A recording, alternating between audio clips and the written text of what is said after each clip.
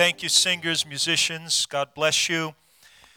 We started a series a couple of weeks ago, Character Sketches, where we have looked at Bible characters and we have seen how their lives just embody the truth of Scripture and how we can learn from them. I hope you've been blessed by the life of Josiah, amen, and then last week the life of David.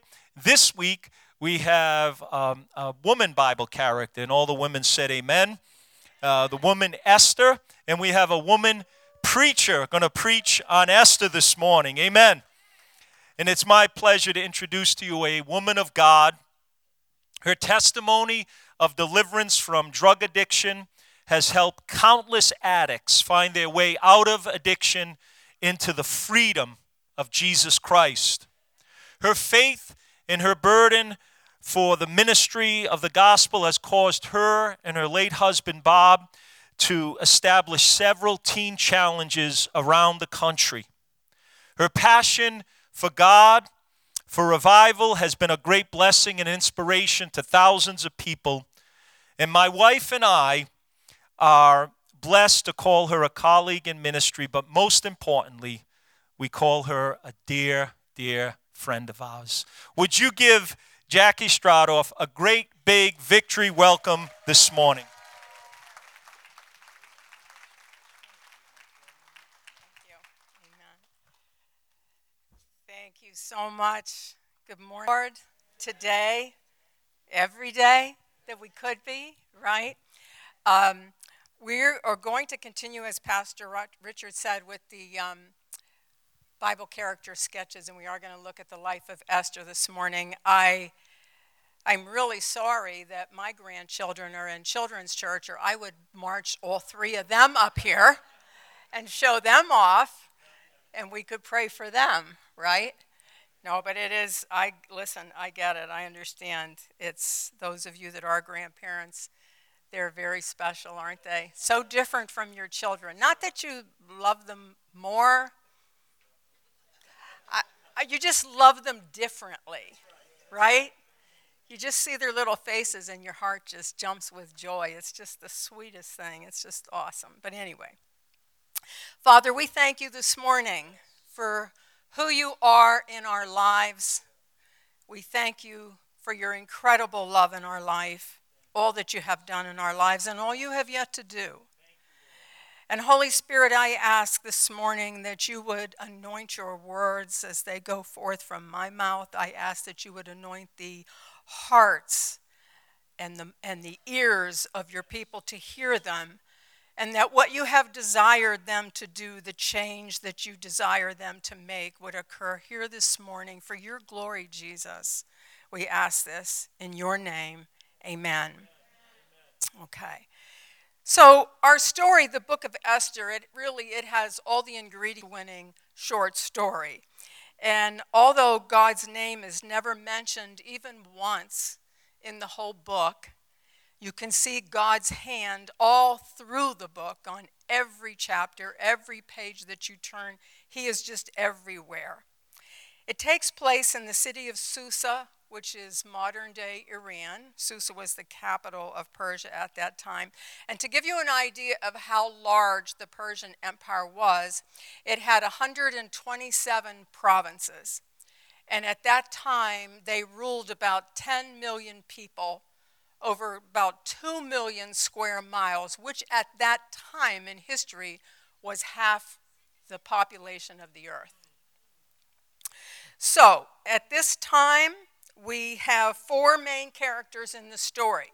And we're going to run through real quickly who they are and what the scenario was in the story. Many of you may be familiar with the book, many of you may not, but it's important that you understand the story to look at what we're going to look at this morning.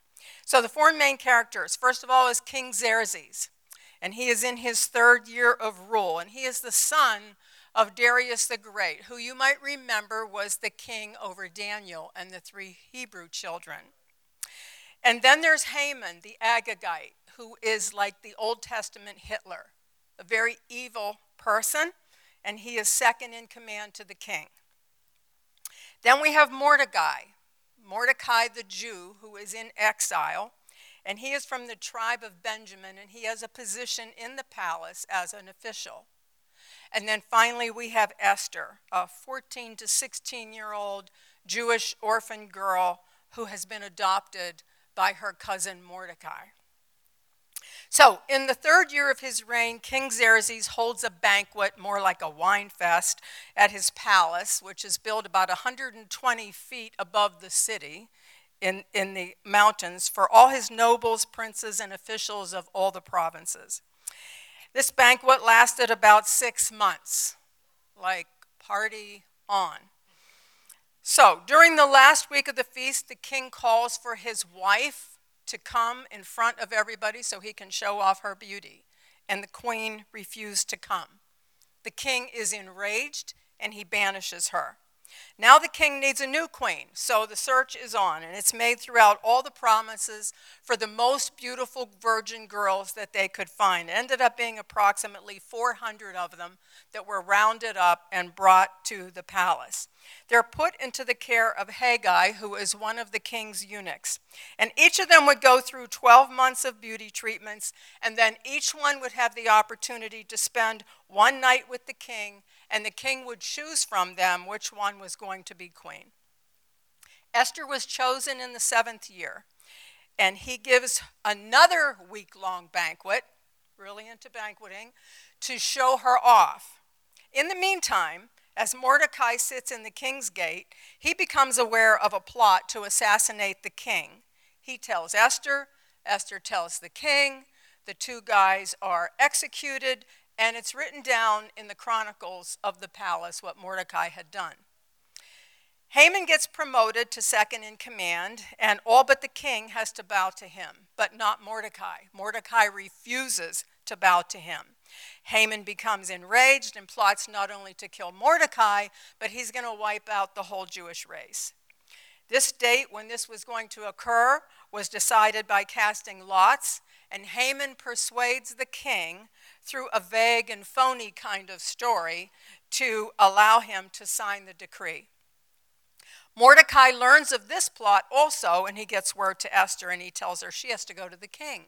And she sends word back to Mordecai and says, I can't go to the king uninvited, because the law is if you go to the king uninvited, then you lose your head.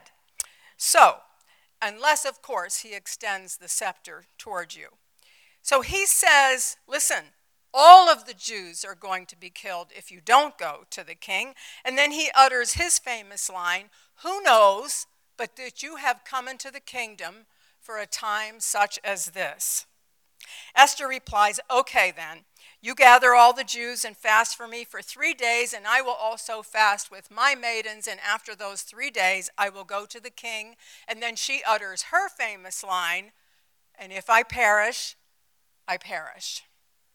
On the 3rd day, Esther dresses in her royal garments, and she went and stood in the inner court across from the throne room where the king is seated. And she caught his eye, and he extended the scepter toward her. And he asks her, knowing that she wouldn't risk her life to just have a social call or hang out with him, he asks her, what is wrong? What is your request? So she invites him and Haman to a banquet. More banquets. And after the banquet, on his way home, Haman encounters Mordecai again, and again Mordecai would not bow. And so Haman is so enraged that he builds a gallows on which to hang him the following morning. Well, that night the king cannot sleep, and so he calls for the chronicles to be read to him.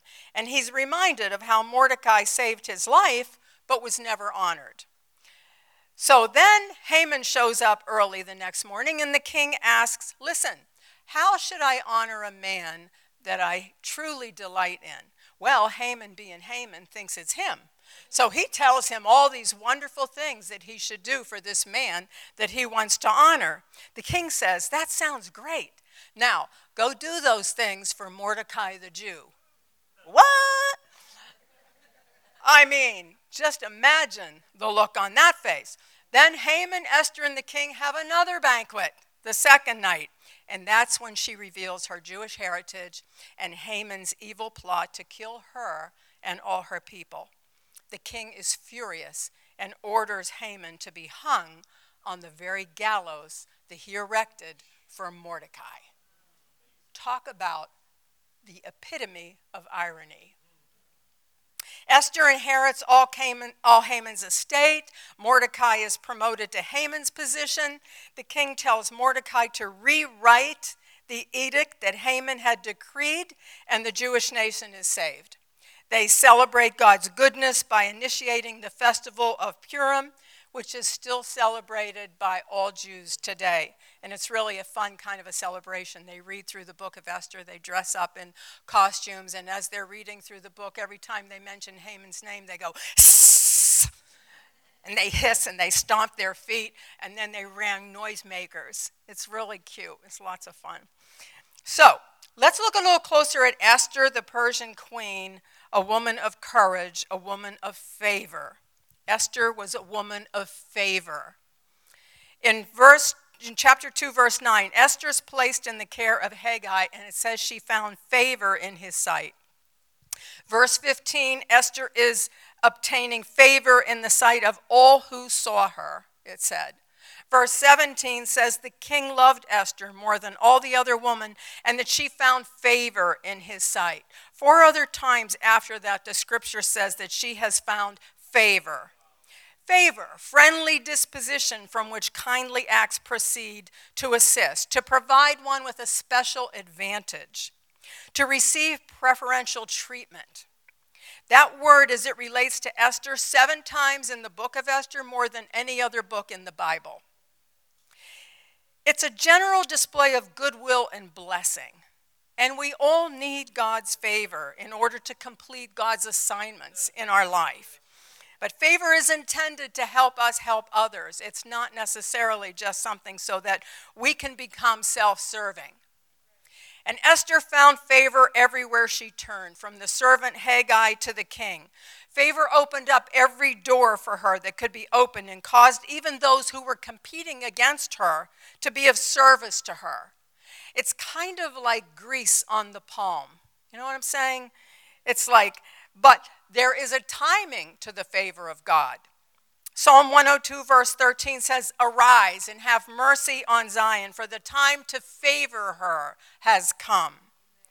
God's favor brings promotion even to the least likely candidate. Psalm 84:11, "The Lord is a sun and a shield, and he bestows favor and honor and withholds no good thing from the righteous." Psalm 5:12, "For you, Lord, will bless the righteous with favor. You will surround him as with a shield." Favor causes supernatural increase and victory and honor and prosperity and protection and preservation. You remember Joseph. The Bible says God gave him favor through all his trials and hardships. He just kept rising to the top, no matter how hard everybody tried to push him down. And Daniel, Scripture says he was given favor with his captors, and he fared better than all the rest, and also was able to interpret the king's dreams through the favor that God had given him. But here's the kicker about favor. You can't earn it. It's not something that you can work for, because by nature of the very word, it's a gift. And sometimes it doesn't always look like it's dispersed fairly. How many of you know that? You look at some people, some friends, some people in church, some of your coworkers, and it looks like they're really highly favored more than you. And you wonder and you try to figure it out. How come?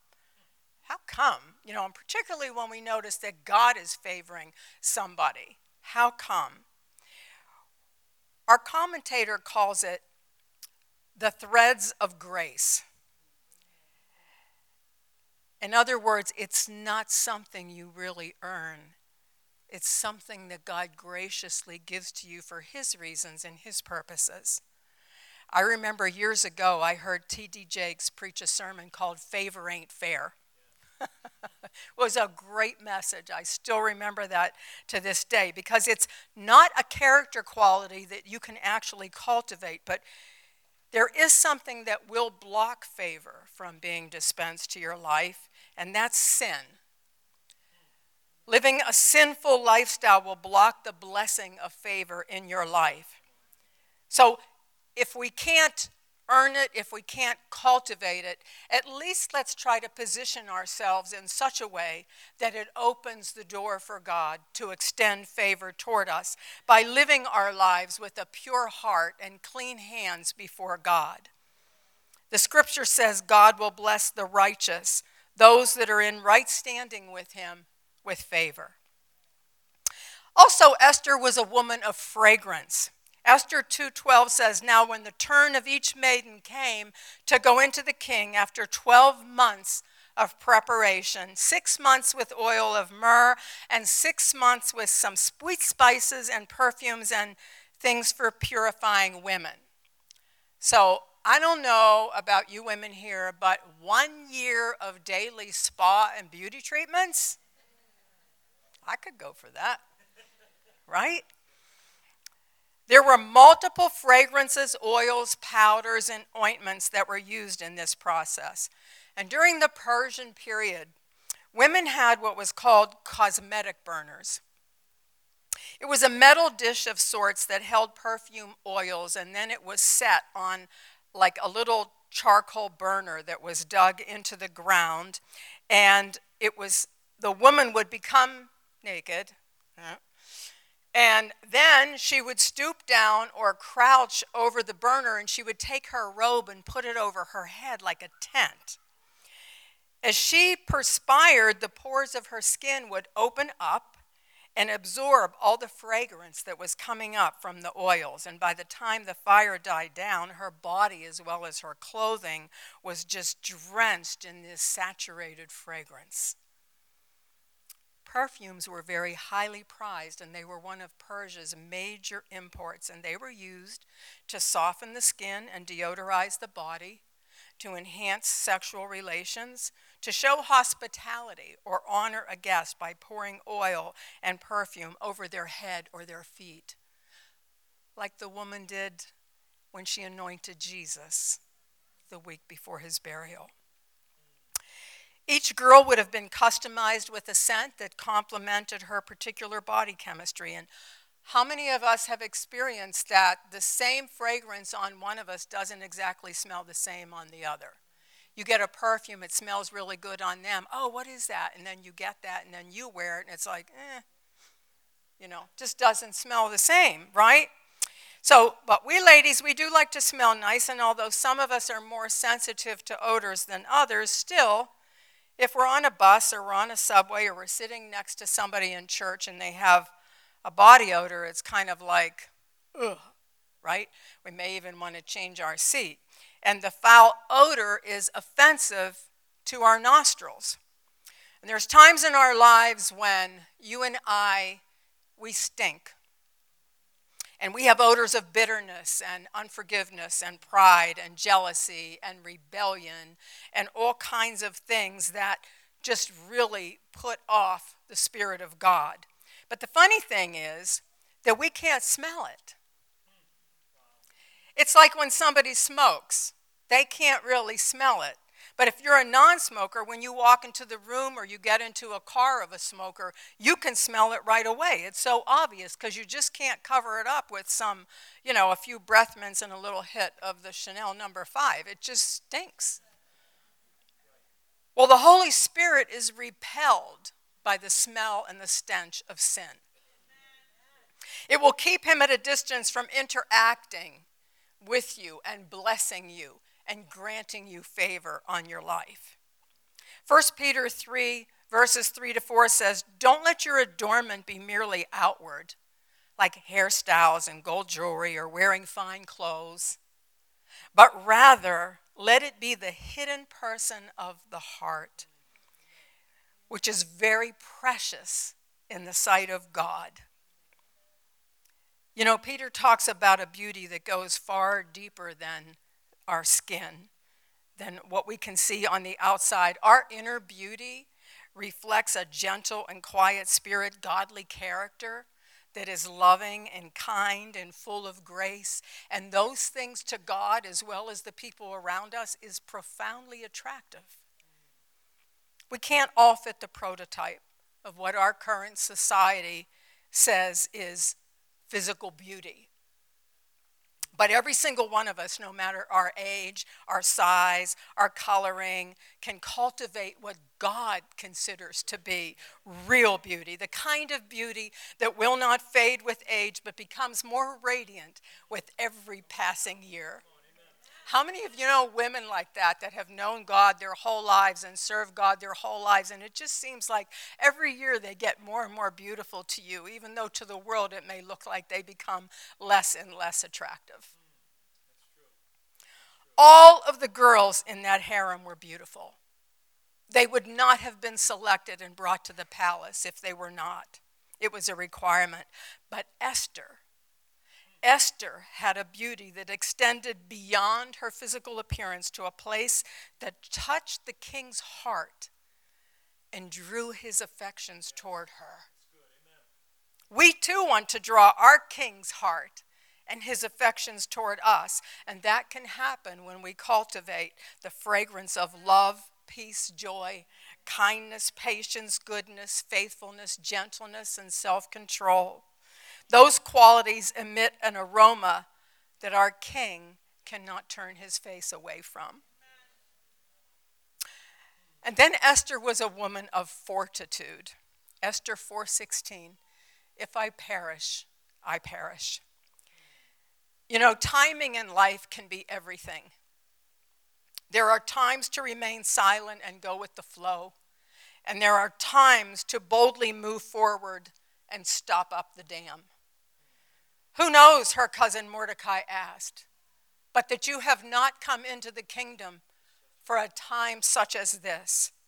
He offers some thoughts to her for consideration. They're Jews. This plot, if it goes through, will wipe out their entire race, including them. Could this 1 in a million chance that you ended up here as the Persian queen, I mean, think about it. What are the chances? This unknown, poor, little, nobody, orphan Jewish girl ends up as the queen of Persia. Could this not be that you have been destined by God, that your position of influence is just not a situation of circumstance? God has kairos moments on history's clock that cannot be changed or averted. And I believe in this season we're going to see more and more women responding to the call of God on their lives. That he is equipping them with a spirit of boldness to step out of the shadows of obscurity. He's increasing the volumes of their voices to proclaim his word and his will throughout the world. We are each called to glorify God with our lives, but it's our responsibility to find out how does he want us to do that. You know, it's just like when Paul encountered God on the road to Damascus. Well, he was Saul when he encountered him, but Paul after he encountered him.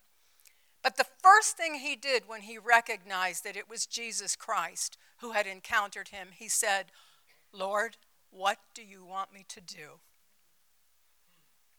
He recognized immediately that his life was not his own, that God had called him or stopped him and encountered him for a reason, for a purpose that related to the kingdom of God and not to the kingdom of self.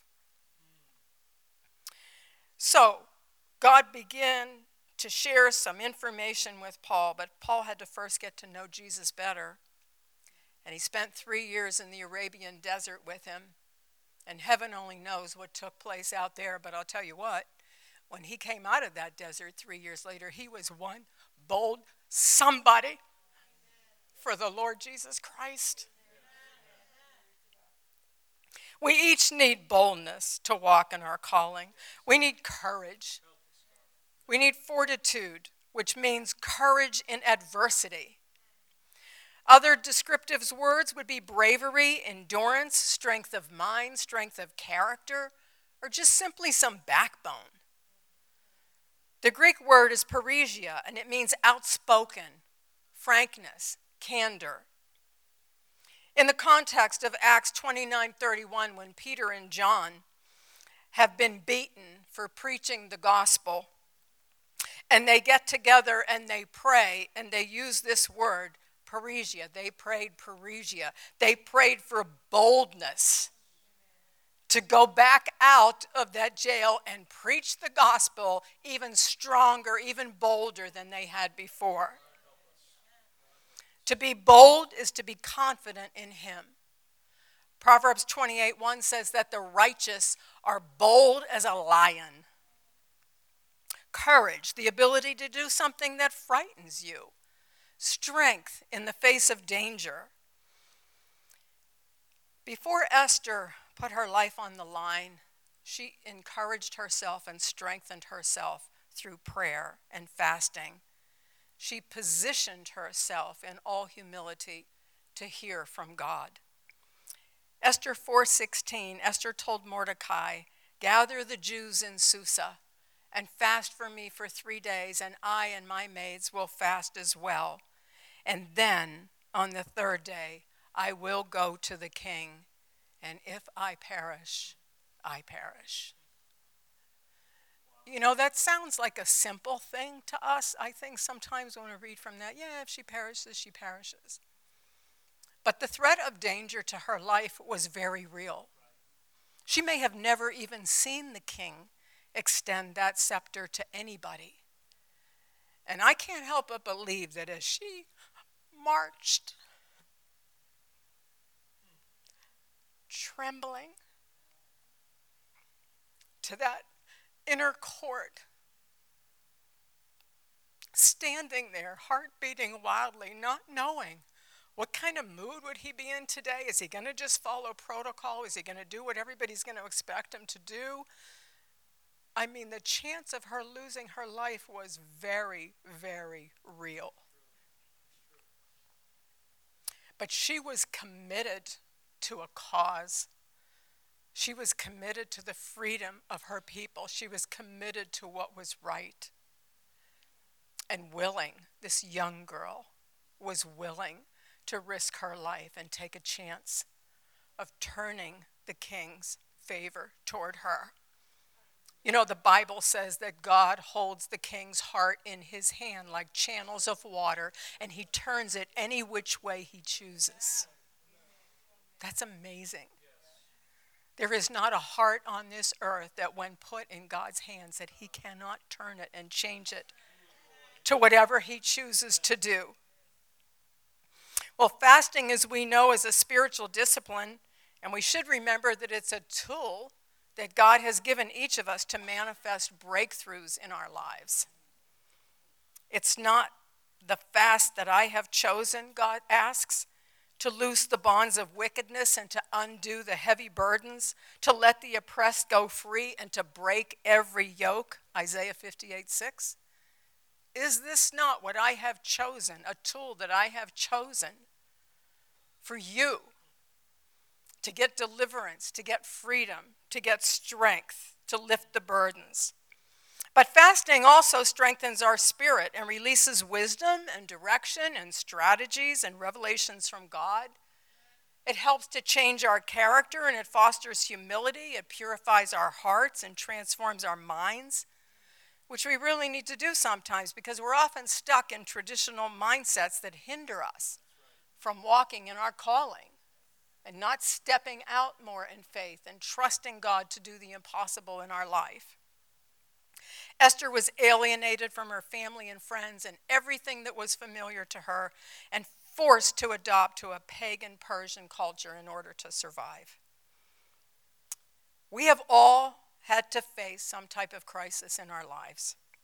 And there are times when our sense of self and our true identities are tested, and it's especially important during those times that we hear what God says about us and not what other people are saying about us and not even what we are saying about ourselves. But who does God identify us to be? Who are we in the eyes of God? Because at the end of the day, it's all that matters. It doesn't matter what you think about yourself. It doesn't matter what your neighbor thinks about you, your coworker thinks about you. The only thing that matters at the end of the day, my friend, is who God thinks you are. Amen? In our weakest moments, God can give us our greatest strength, as he did for Esther. The fate of a nation laid upon the small, weak shoulders of a little Jewish girl who had just been going with the flow, trying not to rock the boat.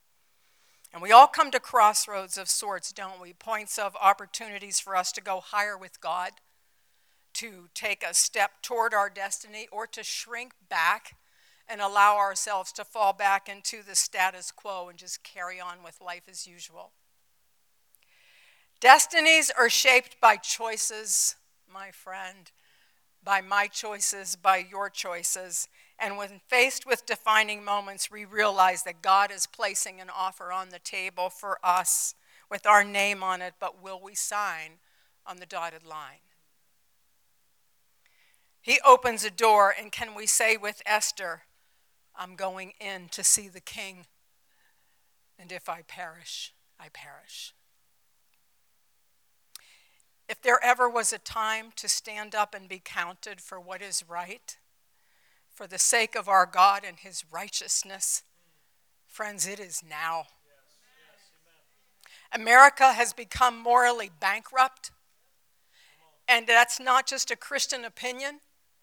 A Gallup poll was released in June of this year that reported 50% of Americans believe this country's moral values are poor. They were rating honesty, respect for the law, sanctity of life, and traditional sexual morality. America no longer looks to the Bible for truth or moral guidance, and increasingly rejects traditional values once defined us by our founding fathers as a nation.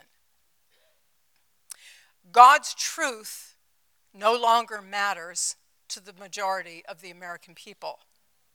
In fact, you may hear them say, this is kind of like a little phrase that goes around now that says, they'll tell you something that's going on or how they're going to respond to a situation, and they'll say, that's my truth. You heard that? Yeah, that's my truth. Yeah, I'm moving in this direction or whatever, and I'm doing this and that because that's my truth. God doesn't care what your truth is. He's only interested in one truth, and that's his. Your truth means very little to him. Unless your truth lines up with his truth, then you're all set. Otherwise, you got a problem. Listen, I understand the times and the cultures have changed as far as style and linguistics and roles, etc. I'm not expecting Christian women to walk around with a bun twisted on their head and no makeup, no jewelry, skirts down to their ankles, and having no opinions of their own. But do you know what has not changed? The moral code that God has laid out in his book and how we are to live our lives before him. That has not changed. The 10 Commandments are still the basic guidelines for living rightly before him. And oh yes, I understand we have grace now through the cross and the New Testament and the New Covenant. But God still calls us to keep the laws of holiness and holy living, because he is still a holy God. And he still tells us, be ye holy as I am holy. Because without holiness, no one is going to see God. Pastor Richard was telling me yesterday about, we were talking, he mentioned his brother Anthony. We were talking about how long ago his parents had passed, and then he told me when his brother Anthony had passed, and he said, you know, it's funny, even in his own lifestyle, his favorite song was I Hunger for Holiness. You know, even when we're not, the desires to live right, something in us that God has put there that causes us to hunger for the right thing, for the holy thing, for the good thing. Stand up for what is right, even if you have to stand alone. What can one woman, what can one person do? Well, we just saw Esther save a whole nation. On December 1st, 1955, a black woman was riding on a bus in Montgomery, Alabama, and refused to give up her seat to a white man. It sparked a boycott of the bus system. 17,000 other people joined her. And after 13 months, the Supreme Court brought down a decision that segregation on public transportation system was unconstitutional. One woman. Was there not a cause? In Roanoke Rapids, North Carolina, an overworked and underpaid textile worker named Crystal Sutton had enough of the awful working conditions and grabbed a piece of cardboard and wrote the word union on it, stood up on her work table and held it high. One by one, the machines in that factory were shut off until it became dead silent in there. In 1974, they became unionized. One woman changed the whole venue of the textile union. You can see it in Norma Rae. It's an awesome movie. It's a really great story. In 1429, a teenaged, God-fearing French girl led the armies of France against the oppression of the English, inspired by a vision from God. And those victories placed the crown on the head of Charles VII to become the king of liberated France. Joan of Arc paid for that victory with her life, as many warriors have. But was there not a cause to free her country? One girl. What difference can one life make? I would say it can change the course of history and improve the life of countless people. It may seem like God has not involved himself in our moral decay, that he is silent, or worse, that he is uncaring. But believe me, as in the story of Esther, he is steadily moving behind the scenes. He is orchestrating his plans for righteousness to prevail, and make no mistake about it. There may be setbacks, there may be battles lost, but I tell you today with all confidence that God will win this war. God always wins. God is sovereign. God is not threatened by what is happening in America, nor is he surprised or taken off guard. God has a plan. God has a plan to recover what belongs to him. And we are going to see it. We are going to see an end-time revival like you have never imagined or dreamed or seen in your lifetime.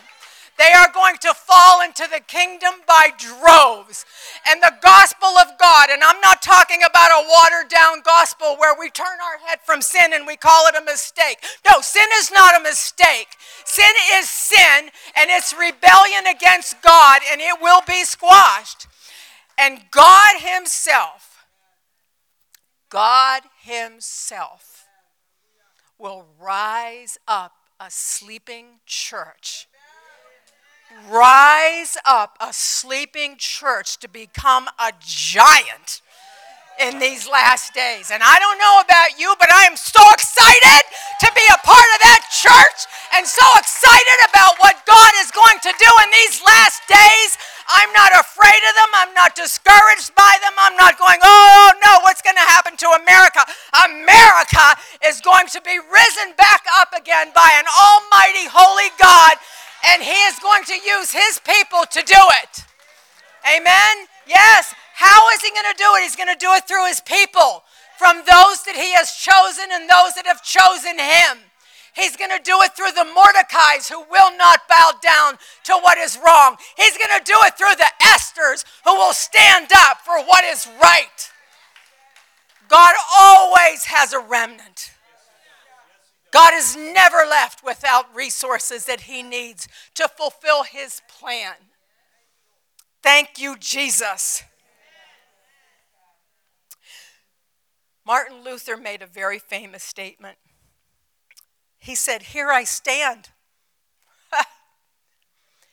Here I stand, as he stood in front of the Roman church, daring to challenge their authority and their theology, telling them, no, it is by faith alone through Jesus Christ that salvation comes. He says, "Here I stand. I can do no other. Nothing else I can do. I've seen the truth. I know the truth. I have to stand for what is right. I have to stand for what is true, God's truth. Here I stand. I can do no other. God help me. Amen."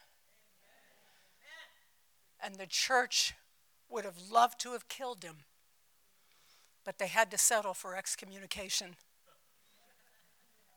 And through that one man came the Protestant Reformation and every faith outside of the Catholic faith, of the Roman Catholic Church faith. Let you and me be strong and of good courage.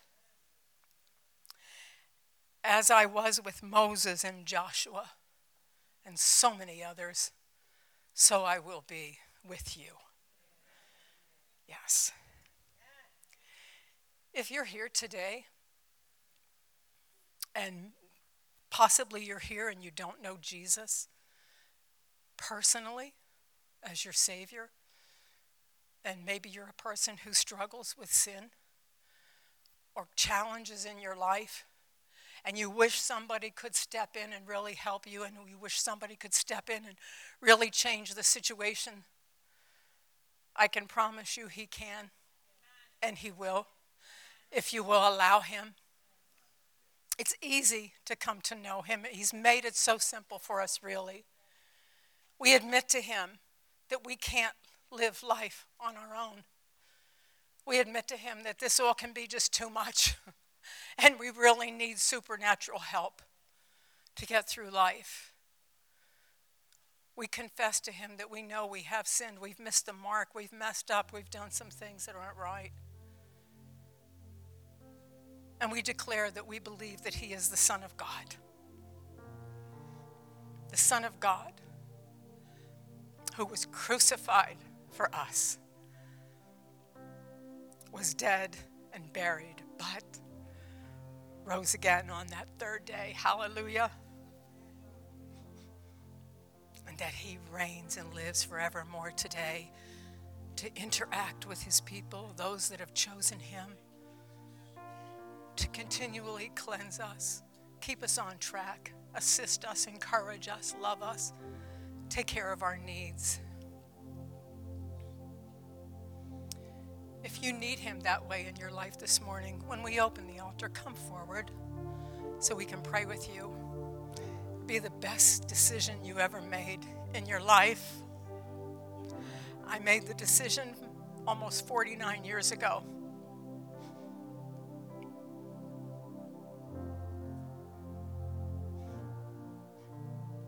And he's never left me. The walk with him has been an absolute joy. He's been so faithful. Please don't miss out on that in your life.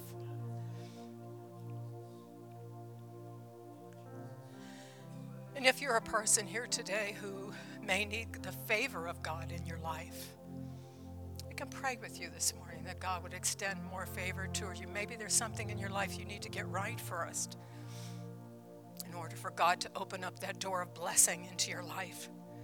But he's here this morning to do that for you. Maybe your life's gotten a little bit stinky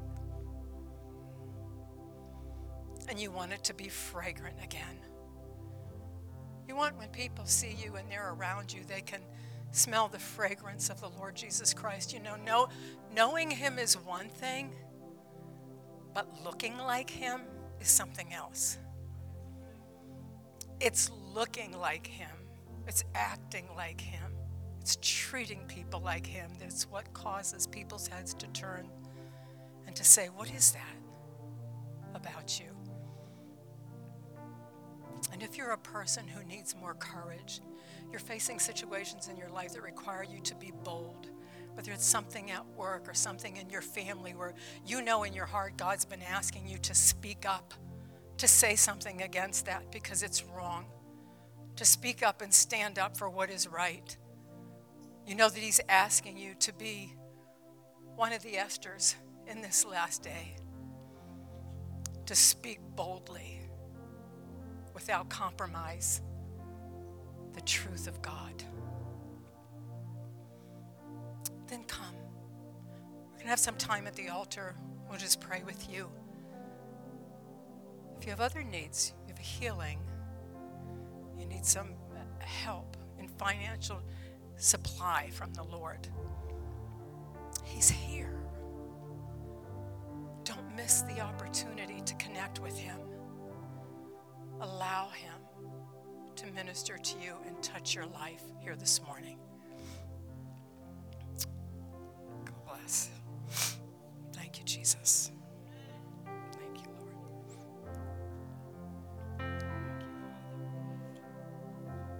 Amen. We have heard a word from God this morning, and it's so important that we take this time to process it in our spirits. I'm going to ask you all to stand. Rachel's going to lead us in a chorus, but